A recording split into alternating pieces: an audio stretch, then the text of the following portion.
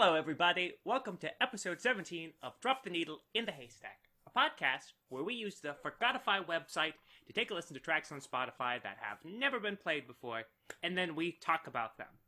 And my name's Robbie. I'm one of your hosts. I also have two other hosts, and I like to vary the intro a little bit in how I introduce everyone. First up, we have Eric. Say hello, Eric. Hello. Now, you might not be impressed right off the bat with what Eric's bringing to the table, but let me tell you, he grows over time. Our second host is called Matthew, the bad boy. Yeah, Matthew, if I'm in trouble. So I guess that's the connection Robbie's trying to make there. Hi, everyone. Happy New Year. You said that last is. time. Yeah. Is that what I said? Yeah, you don't get to say Happy New Year twice, Matt. Crap. Cut it. Robbie, you got it. You got to edit this one out. That's embarrassing. It's like wearing the same thing as someone else to a party. Hello, everyone. That's why we call you the bad boy. You're always doing things you shouldn't do. Say Happy New Year in the middle of August. It's not the middle of August. Well, you would. That's something the bad boy would do. Well, this is when this episode is airing, Matt. Middle of August. Wow, our production got really bad. Do you think by August we'll be at episode 69? Probably not, right? No, there's only 52 weeks in a year. Well, in August we'll be at episode 17. This is the last episode we recorded before the accident. Oh, no. The accident that you know is coming, right? Our planned accident. It's like, do you guys watch The Community? Did you watch that show? Yes. I didn't watch Community. Do you remember that? It's like the famous GIF now where he comes in and like he's got the pizza, right, and everything's on fire. Someone's on fire. Someone's been shot. Graham is having a heart attack. Right. The accident. Whenever I think of the accident, I tend to think of that one. But that does sound. Funny. It was an accident. Eric, watch Community. Yeah, that's a good. It's a All good show. right. You'd like it. Only watch up to All right. season 3 though. Like stop after season 3. Isn't there a lot more than 3 seasons? There is, but that's been like there were all the writing issues because like I think there was a big problem with Is that when the strike happened? yeah, I think there was a writing strike and also like a lot of issues between the actors from what I understand. It's a contentious history. What's his name? Chevy Chase? Yes, Chevy Chase, thank you. Chevy Chase had a lot of issues with the other cast, or rather the other cast members had a lot of issues with Chevy Chase because I've heard he's a difficult man to get along with. yeah, difficult to work with. I think it was especially Donald Glover really hated working with him. Okay. He talked about it later in like an article or an interview or something. Interesting. Anyway, why don't we take a look at the music now that I've completely botched my introduction and we got onto our first tangent of the day. Right, excellent. Good, nice recovery. Well, I have the first track this week. So, the artist I found is called Solex. The album is called The B-Side. To talk to you a little bit about Solex, it's one of the rare artists that we encounter on Forgotify where he's got a Spotify biography, he's got Twitter accounts and Instagram linked to it, so thank you, Solex, for being so easy to research, because sometimes it's difficult. His real name is Solomon, and it says here, kind of perusing his bio, he grew up in Connecticut. He was kind of really influenced by gospel music, especially growing up. Other influence he cites are Earth, Wind, and Fire and George Duke. And it says at the end, sort of his artistic statement, to create music that masterfully incorporates harmonies, speaks of various genres of life, cleverly chosen instrumentation, and beautifully harnessed chord progressions to move his audience like he was first hearing his idols. So yeah, and he, like I said, he's got a bunch of social media. Let me pull up his Twitter real quick. His real name's Solomon Edmund, and on Twitter he's at SolexLLC. That's all uppercase. And it looks like he has a website, solexmusic.com, SOLEX music.com. This track is called Crazy For You, so let's take a listen. Can't understand how this can be real. My friends say I'm crazy, crazy for you, girl. But I say they're crazy, cause they don't know you, babe.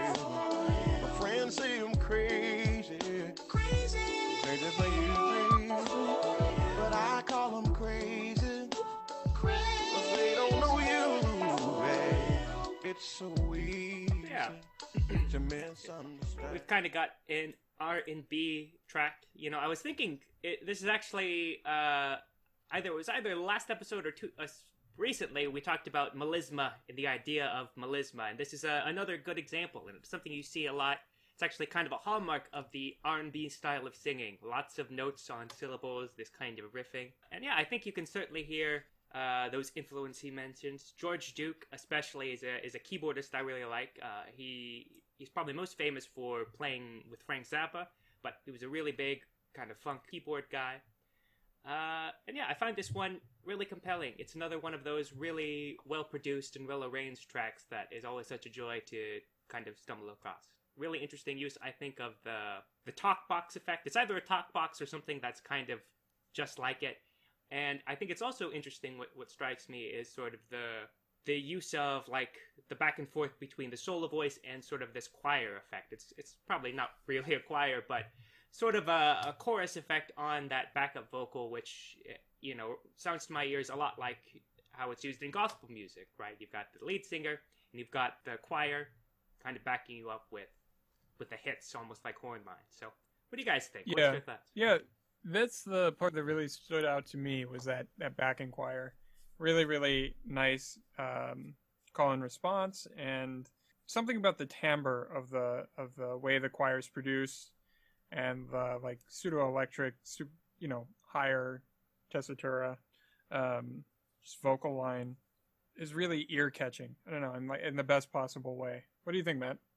Yeah, actually, that brought up a lot of really nice comparisons and like the parallels that makes me appreciate it a lot more, because I was a huge fan of once that back and forth dialogue between the call and response started happening, because I don't know if you saw me like raise my eyebrow a little bit when we initially listened to the introduction.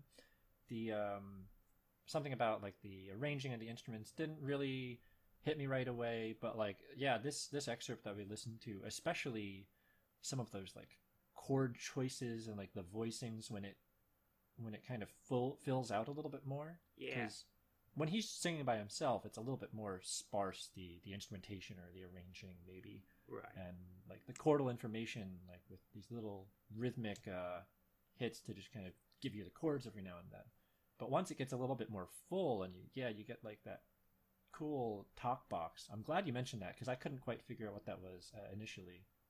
Right, and the talk box, just to sort of give a quick rundown if you're not familiar. So it's sort of that electro voice effect. It's probably the most famous example is like California Love, the introduction. It's that robot voice, essentially. It's the robot voice.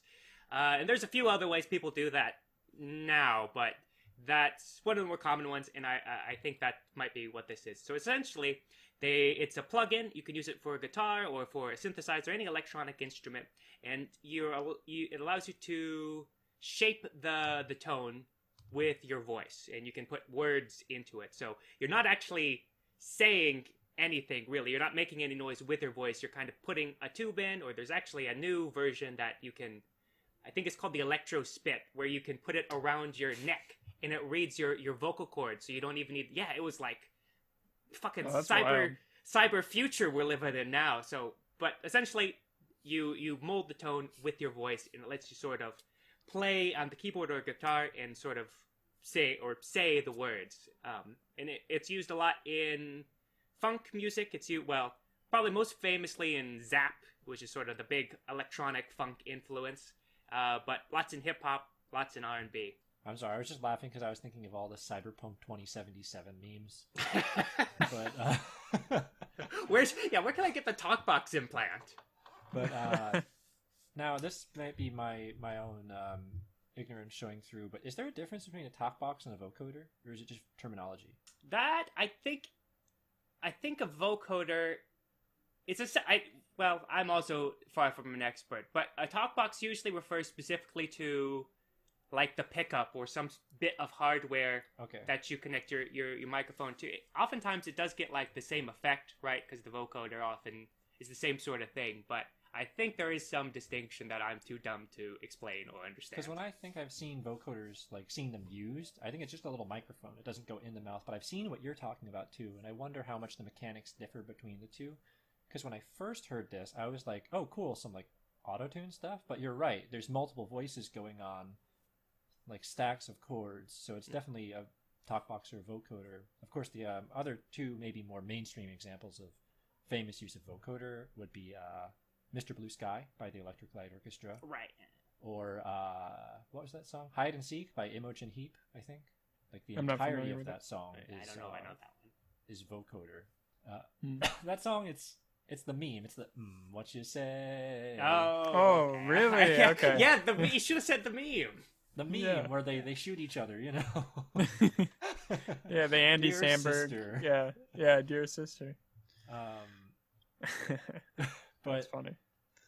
this song raised another question for me. Robbie, you might be able to catch this better than me, and I'm going to put your ears on the spot here. But Oh, whatever happens right at, I think, maybe this phrase right here, this timestamp, I really like it. So it's not the first couple of chords, the one that they land on, and it becomes a little more spacious. Just take a listen to it. Ready? Outside, looking in, can't understand how this can be real. This one here, yeah. Yeah. That's What is that? It's like mode switch, right? A mode mixture to like a major chord instead of what should have been like a minor 7 chord or something. right. I think it's I think it is mode mixture. I want to say it might be like some sort of flatted 6th chord, major 7th chord, because they do this a lot in kind of the R&B songwriting. These complicated chords that seem to really go for like a left turn, a hard turn. It was into just a such a different nice moment of brightness, you know, like that chord sounds so bright, and it was just such a nice surprise, and even the way that it arpeggiates up and he takes time on the word real there, it like so nice, so refreshing. You know, weird comparison, but you know what this really reminds me of? Bill Wirtz. Really? Oh yeah. You I kind of see see that. it, yeah, like the chord voicings or something about it. Like Bill Wirtz's harmony is it's always like these little left, like if you ever really listen to his songs and not just the meme videos, like these nice little chords that come out of left field, and like they're a nice surprise. They resolve in ways you don't expect. And yeah, I think a lot of sort of these, well, where you get a lot of those nice sounds, at least in R&B. I know what you mean, especially with Bill Wirtz. It's like sometimes it's like, whoa, where are we going? Where does that come from? But it's usually like they turn the melody note into an extension of some chord. So it's Yeah. like what would be, if you're just singing regularly, that might be the root note or the third. Now we're going to pick a chord where this is the 9th now, or this is the something like that. And that's sort of, I don't know if that's exactly what this is, but that's sort of what it reminds me of. Yeah, I could see that. That's like such a fun technique, and I always forget about it. But one of the teachers at Peabody or not at Peabody anymore, Omar Thomas. Where is he now, Eric? Oh, did he leave? He went somewhere in Texas. I think UT Austin, maybe. Oh, yeah, then he went to UT Austin. That's right. Yeah. But he taught a great class called, and he himself would probably want me to say he doesn't like the title of this, but this is what he calls it. It's a jazz harmonization for the classical musician. Nice. And I just remember the lecture where he talks about like he talked about chord color and what if this pitch is the 5th, what you just said, what if it's the 7th, what if it's the 9, what if it's the flat 9, what if it's and like how you have to completely rearrange the chord even if it's the 9 versus the flat 9, you know? Right. And just watching like all these violinists and like pianists' heads explode when like he does, because he just did it like back to back to back to back to back to back to back, like super fast, like Right. It was another one of those moments where you're just like, I am not on the same level that you are. Right. Who's this space alien that's trying to communicate with me? I wouldn't be able to follow. Yeah. Super cool class though. So if Dr. Thomas, if you're listening, still think about that class sometimes. Yeah, no, it's a cool track. Just getting back to it for a second. I like that you brought up the beginning, Matt, a little while ago. It does not belie what is to come, right? It is like it's a very sparse opening, and then it blooms into something really, really nice. Anyway, Unfortunately, move on? it's like Or- if you didn't give it enough time, you'd probably be tempted to skip or like not Yep. listen to the whole thing. Right. So yeah, that's a really good point. Once you really get like the 40-second mark, the song shows you what it's all about. But yeah, should we move on to the next one? Sure. Yeah. So this one is my selection, and I initially wasn't really sure how much I wanted to bring this to the podcast.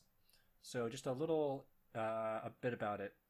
This is called Butterfly Woman, and it's by Ben Tavera King from his album, I want to get the wording right exactly here, Santa Fe Healings, Native Flute and Guitar for Yoga and Massage. And it's Ben Tavera King and the Native Flute Ensemble. So I don't know much about Native music, in this case referring to indigenous peoples of either North or South America. And just a little bit about Ben Tavera King, or Tavera King, probably. He was born in 1952, and he's a Latin American musician, songwriter, recording artist, and performer, primarily in the United States. And it says here he has recorded various genres from Tex-Mex to New Age and is proficient on numerous stringed instruments, including the guitar, the lute, and the vihuela, which I do not know what that is. And he appeared, in the 80s and 90s on public radio, mostly on his own releases. And he even got a successful album in the 90s that peaked at number 5 on the Billboard World Music Albums chart. So that's kind of cool. But let's listen to a little bit of the track here. I think I wanted to skip to the middle of it somewhere, and then talk a little bit about it after.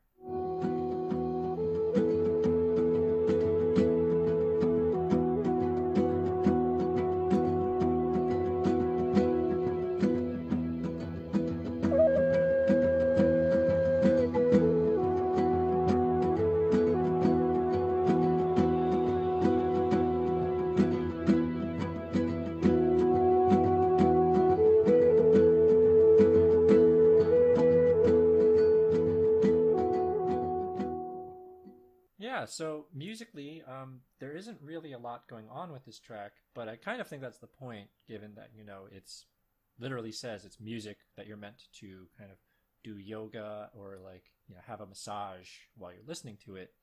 And just kind of made me think, coming across this music on Forgotify.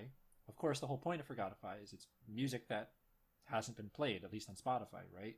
But, if you break down the music and what's going on here, at least in this excerpt, there's not a whole lot going on. There's a guitar that's kind of strumming, sounds like just one chord. The flute instrument that's being played as the solo line.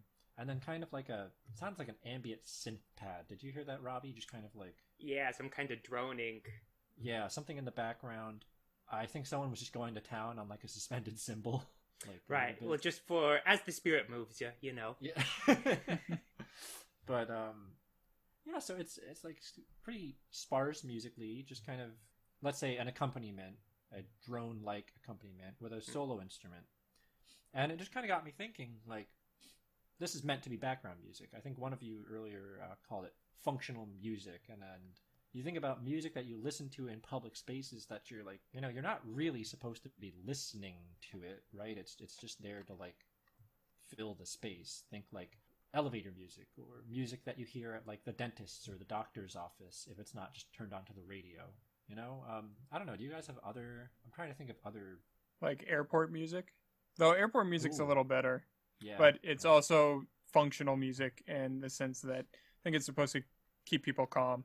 It's supposed to probably be soothing music. I couldn't imagine a functional music that's supposed to piss you off. That'd be pretty funny though.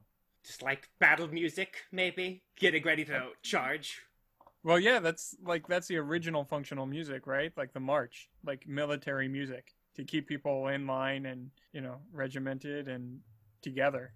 And at other times boost morale. That's why you have different, probably horn calls or stuff like that, maybe.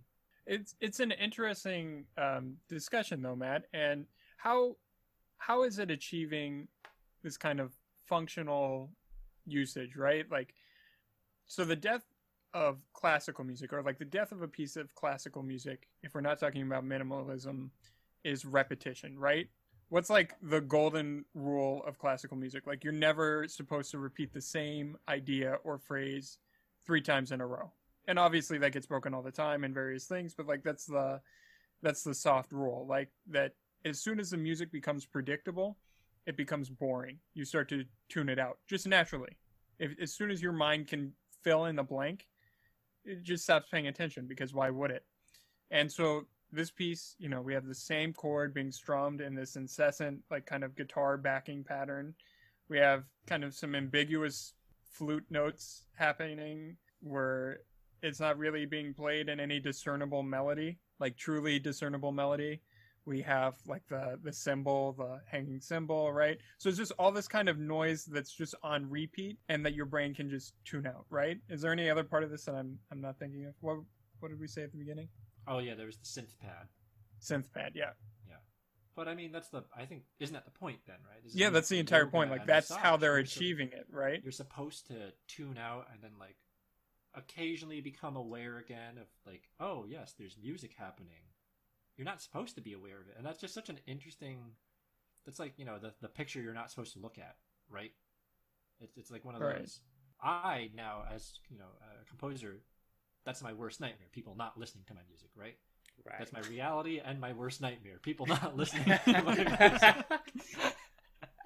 And then when they do listen to my music, I'm like, wait, no, but not that music. But anyway, if I were writing music like this, like what if I was tasked with, hey, can you write some music that we can play in like our massage salon so that like people just like zone out and relax? Then I would be like, well, what do I even do there? Like, and I feel like this is, a very different approach to composing or songwriting, where I feel like parts of this are probably a little more improvised, right? Probably. Yeah. I would guess. I would imagine so.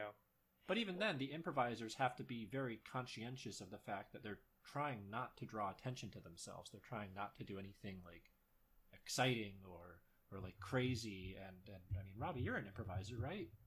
Yeah, well, and I guess that does beg sort of an interesting question about improvising. Certainly in a jazz setting, it's different than this. But I think the idea of like you really have to be kind of aware of the group you're in and like the people you're playing with and what you're trying to do. Like you said, what you're trying to do, and you say it's music not really for listening, and I feel like that's a lot of the gigs we get as jazz musicians is sort of like, okay, we're gonna have a cocktail hour and we're a really rich company, so this is a thing people do, so you stay over there and this is a status symbol, do whatever, don't be too loud, which is maybe a little cynical.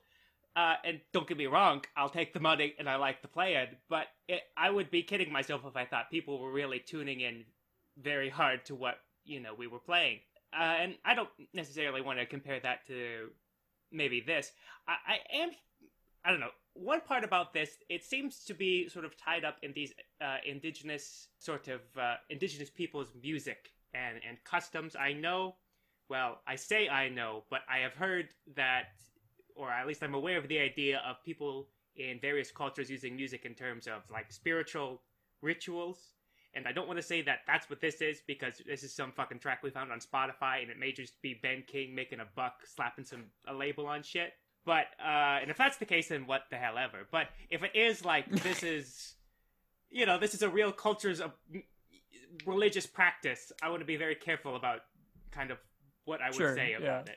And also it's a little bit culturally, I don't want to say strange, but we've got music of indigenous peoples, or supposed music in the style of music of indigenous peoples, who knows, being employed for the use of yoga and massage parlor. Right. So there's a little bit of strangeness there, that proximity, right? Yeah, that's what kind of makes me think it's like, this is just, we're doing like what the fuck ever. We want to put on some nice open chords so people can be rubbed down, and we're going to put whatever on it.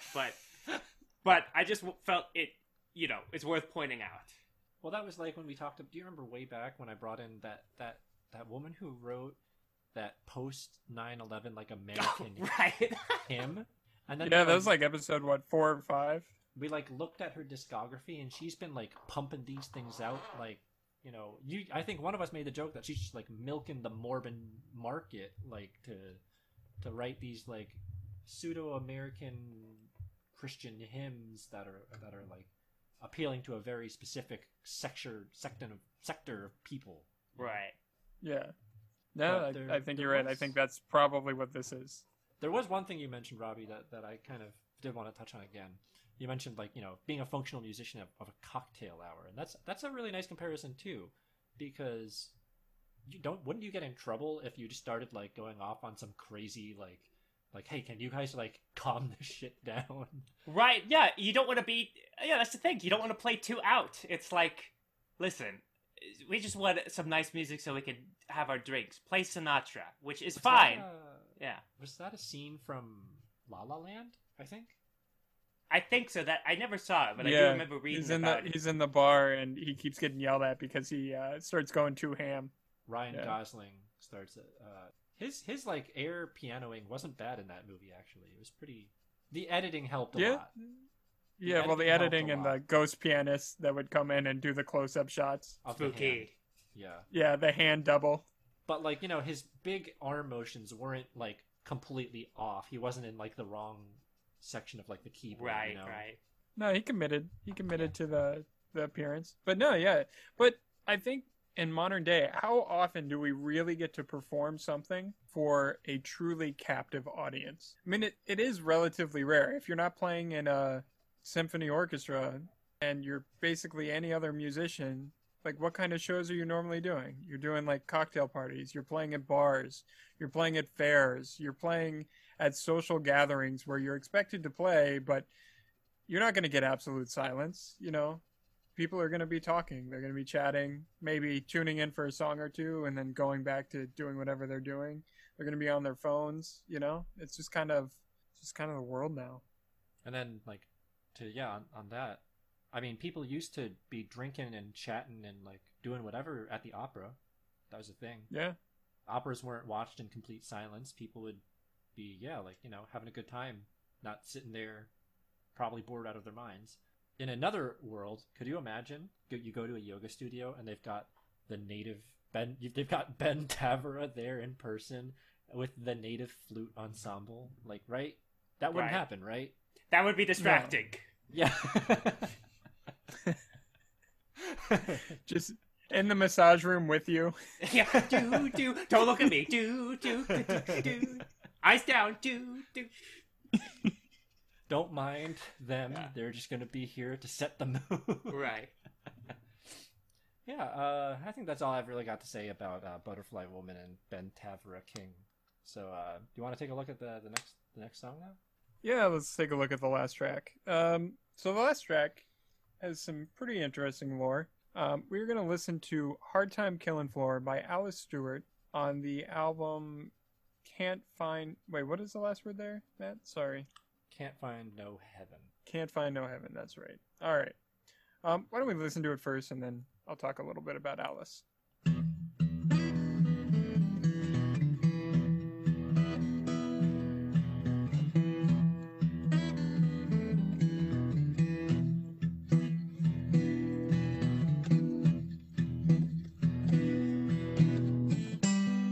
Tell you people, I know for sure, hard time driving me from door to door. Okay, yeah, so here's a little bit of background. Alice Stewart was born in 1942 in Washington in the U.S. She's an American blues and folk singer-songwriter and guitarist. She toured the UK with Van Morrison and throughout the United States with Mississippi John Hurt, if you're familiar with any of those names. So at the age of 22, Stewart played the Berkeley Folk Festival in 1964. She was then invited by creator-producer Barry Oliver to perform in 1966 and 1970. It was there that she formed a friendship with Mississippi John Hurt. I think the most interesting part of her story... she's been in the field basically her entire life, but the most interesting part of the story for me was this. In 1964, she met with musician Frank Zappa at a coffee house in Santa Monica, California. By chance, as they both were waiting to meet the same person, guitarist Steve Mann. Alice became a member of Zappa's band, the Mothers of Invention, which at the time was mostly a blues band. Zappa wanted to incorporate Stewart's acoustic Delta style with his electric leads. However, she lasted only a few months with the group and left before they made their debut album, Freak Out. Alice did not make any recordings with the group. Zappa later said he fired Alice from the band because she could not play Louie Louie, although his highly sarcastic sense of humor leaves no doubt that this was intended to be a joke. So I thought that was fun little bit of trivia. And then there was a little bit of trivia about the song itself. So Hard Time, Killing Floor is a blues song written by Skip James in 1931. And I believe Skip James was an African-American blues singer-songwriter. So this is her version of it. The lyrics don't really line up except for the chorus a little bit. And that seems to be, I think that's like a relatively common thing in the blues genre to change a song and basically make your own version of it. But if I'm wrong about that, feel free to correct me if you know, Robbie or Matt. I'm not sure. Yeah, okay. Well, the lyrics here are significantly different.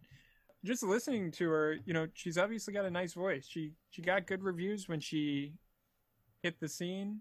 This is her later in life. I think this is 2002. She's in her mid-60s at this point. Yeah, if she toured with Van Morrison and like played with Zappa, she's probably in her 60s in the 2000s.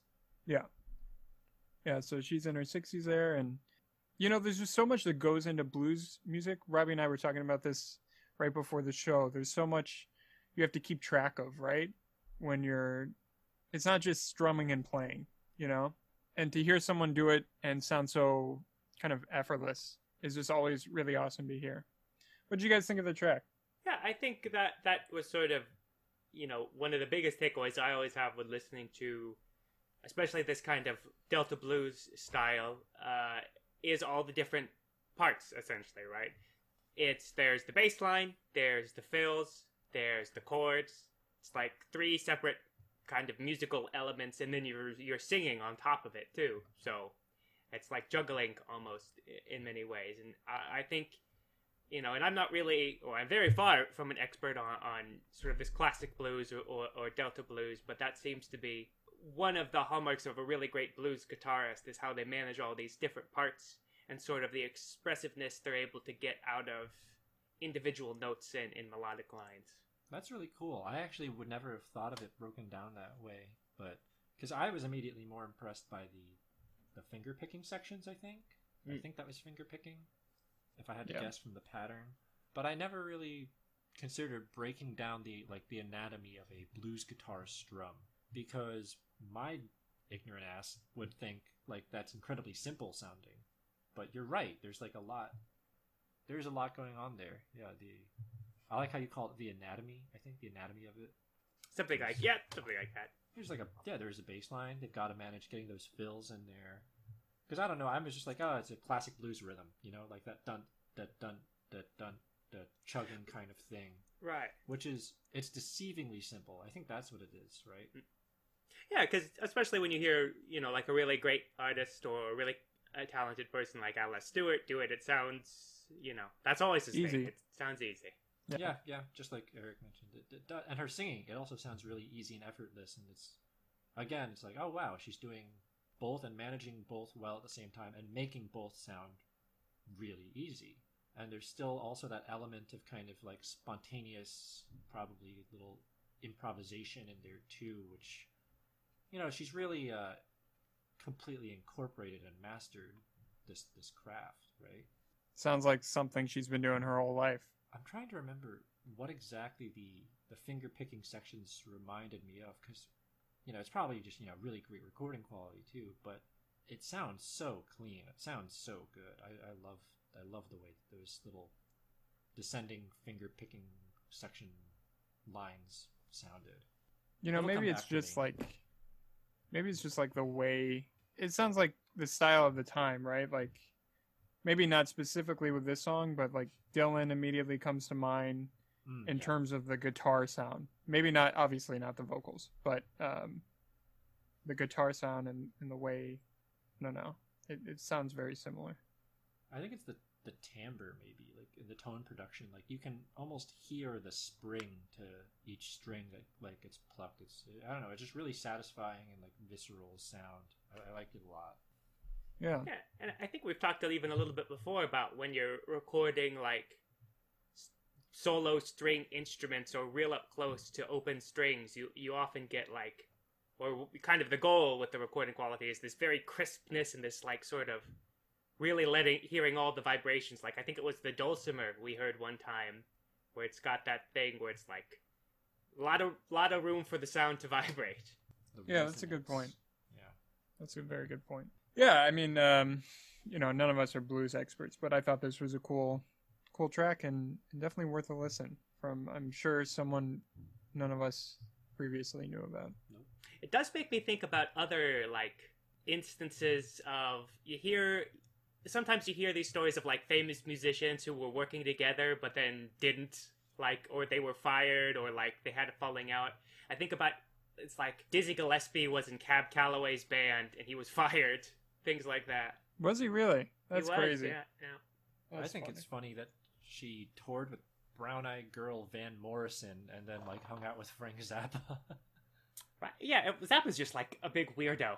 He's just fucking. He's always showing up places you don't want him to be or expect him to be. All right, so I think we're moving on to what we listened to this week. Is that right? I'll go first.